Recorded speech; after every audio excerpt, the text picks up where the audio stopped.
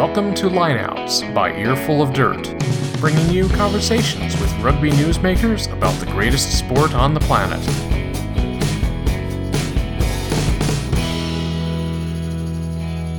And we're live. Welcome to Earful of Dirt Lineouts.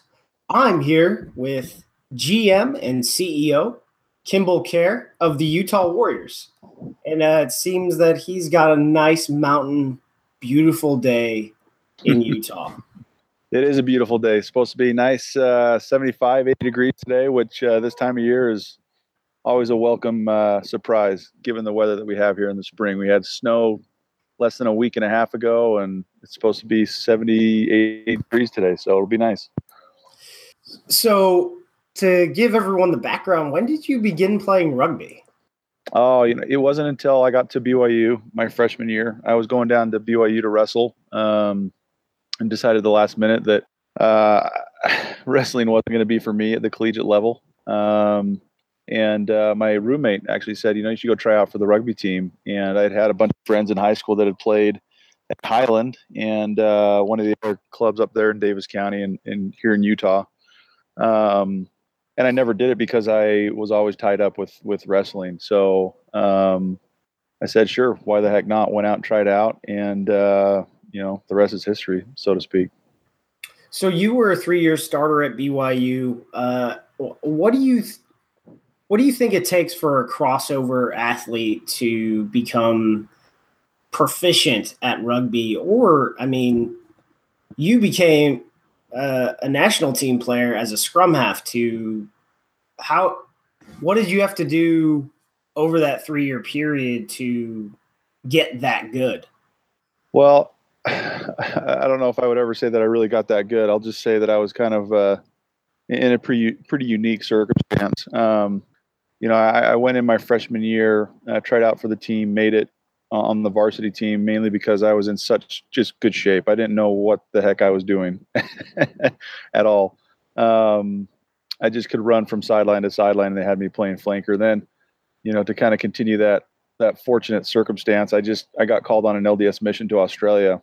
And while I was in Australia, we played, every day off we had, we played touch rugby with the community and with some of the other missionaries and stuff like that. So having been immersed in a culture that has rugby as a part of its background and, its national dynamic, it just kind of really, wove the fabric of what rugby is into my personality. And I came back and was fortunate enough to be able to play some more at BYU, make the national team, and go from there. So what is your Eagle number? I don't know. To be honest with you, that's more of a recent phenomenon. People keep counting that, and I think people start. I've had a couple of people say that they're counting the numbers all wrong, and so I have no idea. So part of this, I would say, part of it is the fact that the union doesn't really publish that well. So some of the guys, so I run off the ESPN database, and some of the guys have their numbers switched with the guy after them, but it's the most composite database for USA rugby players when that make the national team, because as soon as a game happens, it just goes in, right? But I think it's. Let me look. I think it's year 309. I had it. I don't even know what the recent ones are, if I'm being candid with you. So the most recent one I think was like 520, 524. Well, basically all that tells you is that I'm getting old. So there you go. Write that one down. Yeah. All right. Duly noted. But so your first cap was against Argentina.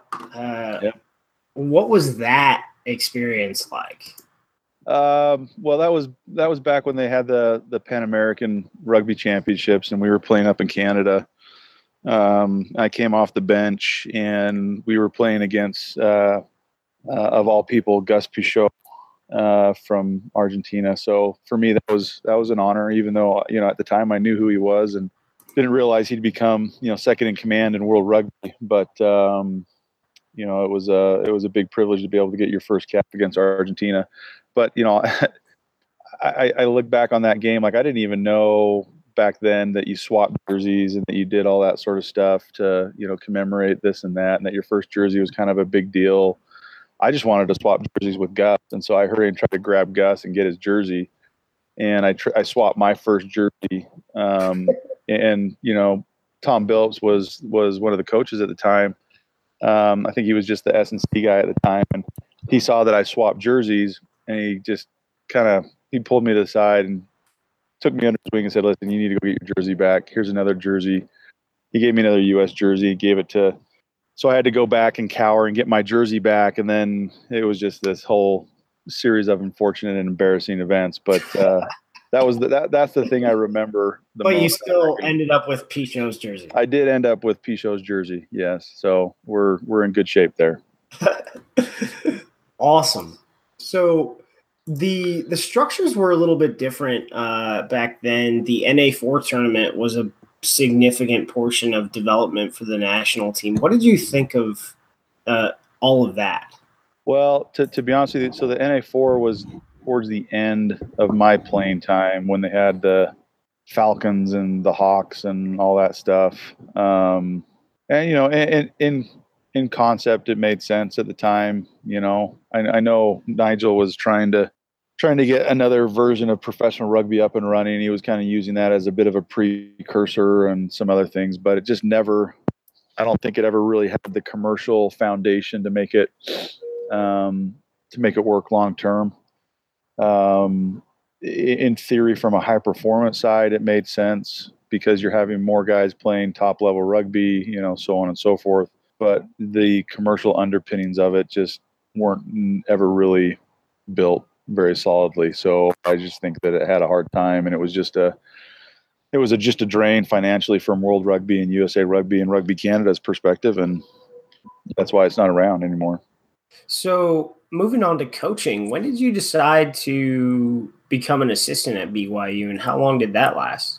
So my brother played at BYU after me, and he was playing, he was 04, 05. I think his last year was 06. And so when I was still trying to stay in the mix with the national team, I would go down and train with the BYU guys, and it just kind of all dovetailed together during those years with my little brother playing down there, and then trying to keep myself in shape and in form, that I just started helping coach. 07 is when I officially once I was done playing officially in 07, then I just said, I enjoy being around the game still. So I kind of raised my hand and asked Dave Smith if I could help with the backs and help with some of the other stuff, on the business side as well. And so I started then officially, but I'd been kind of kicking around a little bit, helping with the backs and the half backs and stuff like that at BYU from, 04, 05, 06 a little bit. So that led to you attending the World Rugby High Performance Academy at Stellenbosch for coaching. So, I mean, I've only heard about things that go on there, but I wouldn't call it a secret, because I'm sure if I went there, I could just go to classes if I paid for it myself. But what is that experience like, and how is that organized? Well, so that program, it's a really good program. It's designed by World Rugby to be sort of an incubator for coaches, specifically within what they're designating, the tier 2 countries. And I was fortunate to have the opportunity to go down there in 2011. I'd been down there twice before with the U.S. All-American team as a player, and then the All-American team in 2009 as a coach. So going back to Stellenbosch was fun.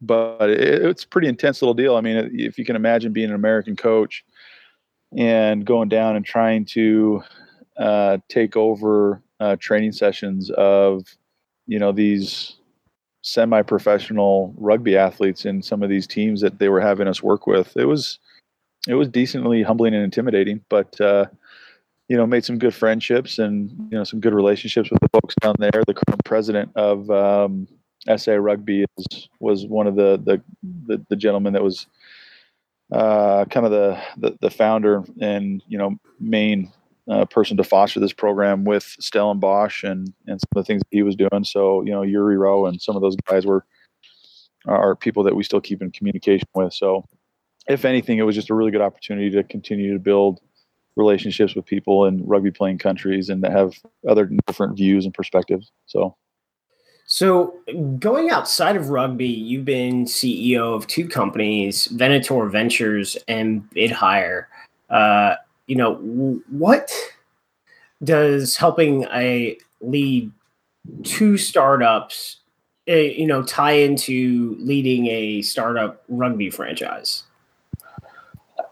Well, I wouldn't qualify myself as the CEO of Venator Ventures. I'm more partner. BidHire was one of my things that has been put on the back burner. So, if anything, both of those ventures have taught me that not everything's going to be a wild success.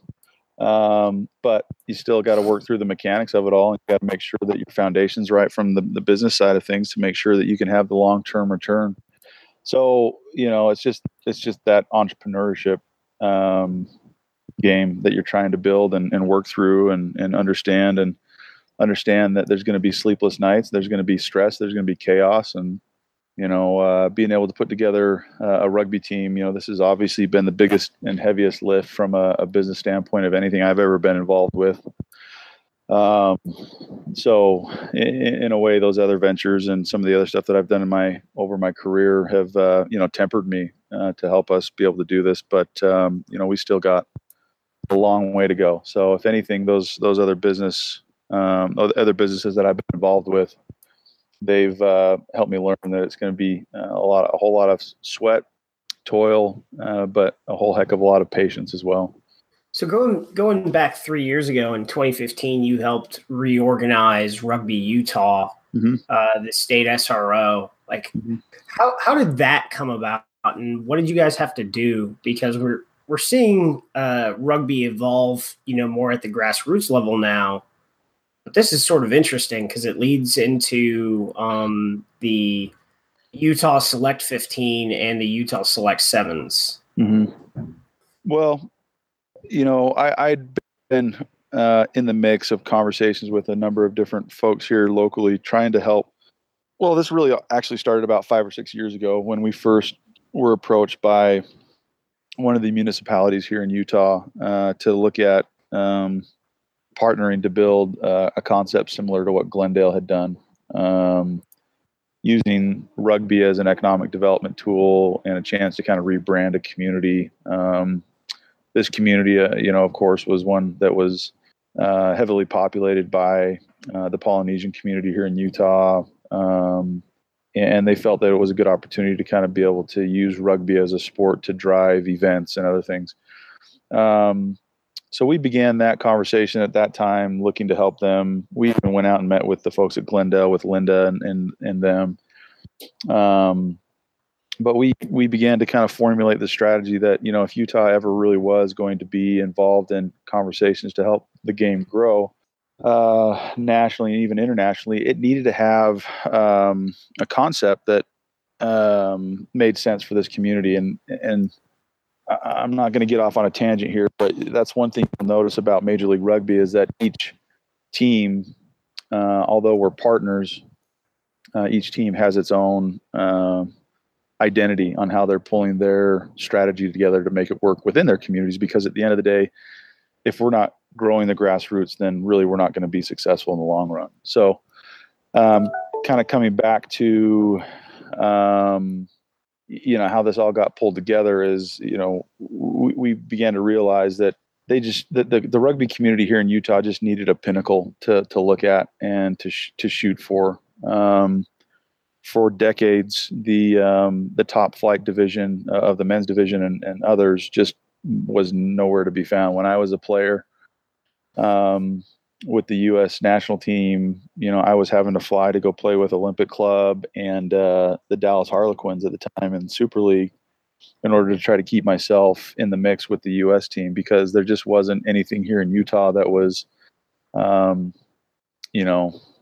organized very well. No offense to all of our, rugby club brethren here, but It just wasn't where it needed to be. So that's where we began to kind of lay the foundation for this professional team, but we wanted to do so by at least helping align the amateur layer, because we knew that even if there was supposed to be a professional team on top of that, it needed to have a strong and competitive amateur layer to be able to be a success. We wanted to make sure that we had a Southern Hemisphere modeled program where players could go from high school to college, or even, from high school to club, and continue that path of progression from, youth to professional.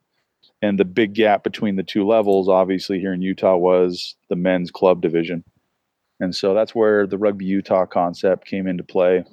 And it still is, although, we've been so tied up with a lot of the stuff that we're doing with the Warriors that the men's division stuff here has kind of had to take a bit of a backseat this spring. But we plan on reinvigorating that and continuing to help operate the Rugby Utah brand and the men's division, so that players that are looking to make that leap from amateur to professional have a good platform to do so. So we've talked about Rugby Utah, and now in addition, you have the Utah Warriors. How did you get involved in MLR? What was the process? Because last year we had the MRC, and that ended up basically as a proof of concept for year one. Yeah. Well, like I said, this goes back, good heavens, 5-6 years in a way, when we first started talking to Glendale. We first started talking to some of these other partners that could potentially muster the framework to be able to make this work. So we were kind of working. I think everyone that's within Major League Rugby was sort of working in their own little silos, and especially during the time that people began to hear the whisperings of Doug Schoninger and Pro Rugby and some of those other folks. So, but I think what ended up happening, if I were to go back and look through my journals and everything else, what ended up happening is everyone began to realize that the Doug Schoninger thing was going to happen in 2015-ish, late 2015 and 16. And everyone also similarly realized that it wasn't the right concept. It wasn't going to be, it wasn't the right operator. The model just, didn't make a whole lot of sense. Everything that was about it was very secretive, and, it was just a really weird situation. So if anything, that whole episode, kind of congealed the core group of this Major League Rugby group to come together and say, listen, this is going to fail, and we've got to be in a position to make sure that the fallout isn't as dire as what it could be if this does fail, and more likely when it does fail.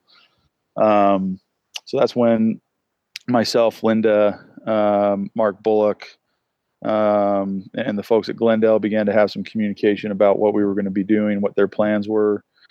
And then we began to have other conversations with the folks in Austin, the folks in Houston, and it just kind of snowballed from there. So we brought in other folks to the conversation, Tim in New Orleans. The Seattle folks came online as well at the time. So, this is the Major League Rugby concept has been, in the works for almost, 2 years, where we've just kind of been working internally amongst ourselves to make sure that we had a concept that could stand the test of time and be able to scale and weather the early onslaught of the first few years of, financial stress. Awesome. So moving into, specifically the Warriors and, how, I guess you talked about the state organization will feed, into the Warriors. Will the Utah Selects program come back? Well, we'll see. That's a good question. I think in some form it will. The question that, I would kind of respond to with is, where does the U.S. rugby, club system and other things kind of, begin to evolve in the next year or two? And based on some of those answers, I think we'd be able to provide a more definitive response. But I mean, at the end of the day, if guys are playing better, higher level rugby, then yes, we want to be supportive of it. Just a matter of making sure the economics of it work, but then also, bandwidth, manpower and resources also match up. When did you meet Alf Daniels? I met Alf back in 2011 when he was here with Highland Rugby with his son that was playing there. He was helping coach a little bit with Highland Rugby. He came down and did some stuff with BYU, did some clinics, and was just very impressed with him. I wouldn't say that we struck a bond or a relationship then, but as we were going through our initial search for a head coach, to be very honest with you, and he and I have talked about this, he wasn't, at the top of my list. In fact, he was a bit of an afterthought just because I'd been talking to some of these other folks from the UK and from France and even South America that were, on paper, probably a little bit more experienced. But, someone said, hey, you need to talk to Alf. And I said, yeah, no, good guy, good coach. He knows the Utah community well. So I said, yeah, sure, that'd be great. And literally within the first 5 or 6 minutes of the conversation, I just knew this was our guy. We needed someone that was dynamic, level-headed, but could understand the community here well, because it is a unique rugby community. It's different in the various different cultures that are coming into it with the history of the high schools and collegiate programs that are here. So you kind of have to understand some of those things, and he got it all. But at the same time, he was experienced enough to be able to command the respect of all of these guys on this team and within this community. And that's really what we needed. And he was willing to understand that, there's going to be some days where he's going to be having to pump up balls, so to speak, right? Where when professionalism is in its embryonic phase, like we are, you're not going to have all the resources that you're going to be used to back in New Zealand. So he's been a great fit, great match. I can't speak highly enough of him. He's a great coach. Yeah, when he was announced, I as I do normally, I dig in, and he'd been in the States coaching at a high level once before. A couple of years ago when Penn State ran into some issues and let go of their head coach when they had some player issues, he helped right the ship for a semester, and I guess they weren't able to retain him. But, they won. I think they went 4-1 or something like that under him. So it sort of says he came here once. Why not come back? Yeah. So, yeah. Then he's a great coach. So what is the Utah training program like? How can you describe the culture in the locker room, and what are the aspects of the team you think that will make the Warriors competitive this season? Well, listen, it's pretty simple with the type of players that we have. It's win your set piece, make sure you have a good defensive structure, and make sure they have a smile on their face. And if you do those three things, then your team's going to be fine. And it's really not too much more than that. As you saw in our first couple games, we didn't do the first two things. And because of those first two things, the third thing can happen. But you saw in that third game, we improved those first two areas, and the guys had smiles on their faces as they were playing it at the end of the game. So, you can talk about X's and O's, you can talk about this and that, but when you're dealing with a team that's as diverse culturally as ours, where you have, I think some people begin to think, well, because you've got a lot of Polynesians, all Polynesians sort of think the same. Well, they don't. It's. I know. We got. I know that one. In the Army, it's like, I played on the Bliss team, and we had Fijians, Tongans, and Samoans, and then guys from Samoa or American Samoa that are different. And it's exactly kind of funny. Yeah, American-born Tongans. You've got, off the island Tongans. You've got Samoans. You got Fijians. You got Zimbabweans. We've got Americans. We've got, Kiwis. You got all these different cultures, and One of the things that I feel really strongly about is, and this goes back to my days at BYU, is, if you've got a good culture that everybody can buy into, so you're not having little subsets of cultures, and you're not having this group kind of single themselves out here or think that they have a different set of expectations versus another group within the team. If you've got a unified culture, then your team's going to be fine on the field. You may not win everything you need. That comes down to the other side of the execution strategy, tactics, all that stuff that deals more with the rugby things. But you're going to be in just about every single game with a chance. So that's one thing Alf and I talked about early on, is making sure that our culture was right. And I think that's beginning to evolve. These teams that are new within Major League Rugby, that I think that's the big issue, is seeing them build their identities and seeing them build their cultures. And that's one of the things that I think Glendale obviously has an advantage on with all of these other teams, is that they have been around for so long. They know each other. They've been able to have their culture set for a long time. And that's what you're seeing with the success that they've had. So all of us are playing catch up to them in that regard. But it'll be interesting to see how these other teams begin to build that similar culture, though the winning ways, so to speak, that lead to success. When does David Tamalau join up with you guys? He's here. He got in town. He got in town on Friday. And so we've got essentially our full complement of guys. We've got one more player that's going to get here this weekend. Not Sialsi Mahoney. No. We'd been in communication with him, but he fell off the radar sometime in February, and you can only chase so many people for so long, right? So got it. Les Solowai, former University of Utah player, played rugby league for the U.S. team for a number of years, and he'll be joining the team. Not in San Diego, but he'll be getting here this weekend and situating his family and everything else. So, with Vita and Les and some of these other folks, we'll have a couple extra big bodies to add to the forward pack, give us a little bit of mongrel up front, and give us a good platform to be able to build off. Overall, what did you think about the opening weekend? It was amazing. I mean, it was stressful more than anything I've ever been involved in, but it was an amazing weekend. And the guys, despite the result with Glendale, they showed well. They showed the potential of what this team could be in those moments here and there where you saw Old Man River, Ben Nichols scoring that first try for the team.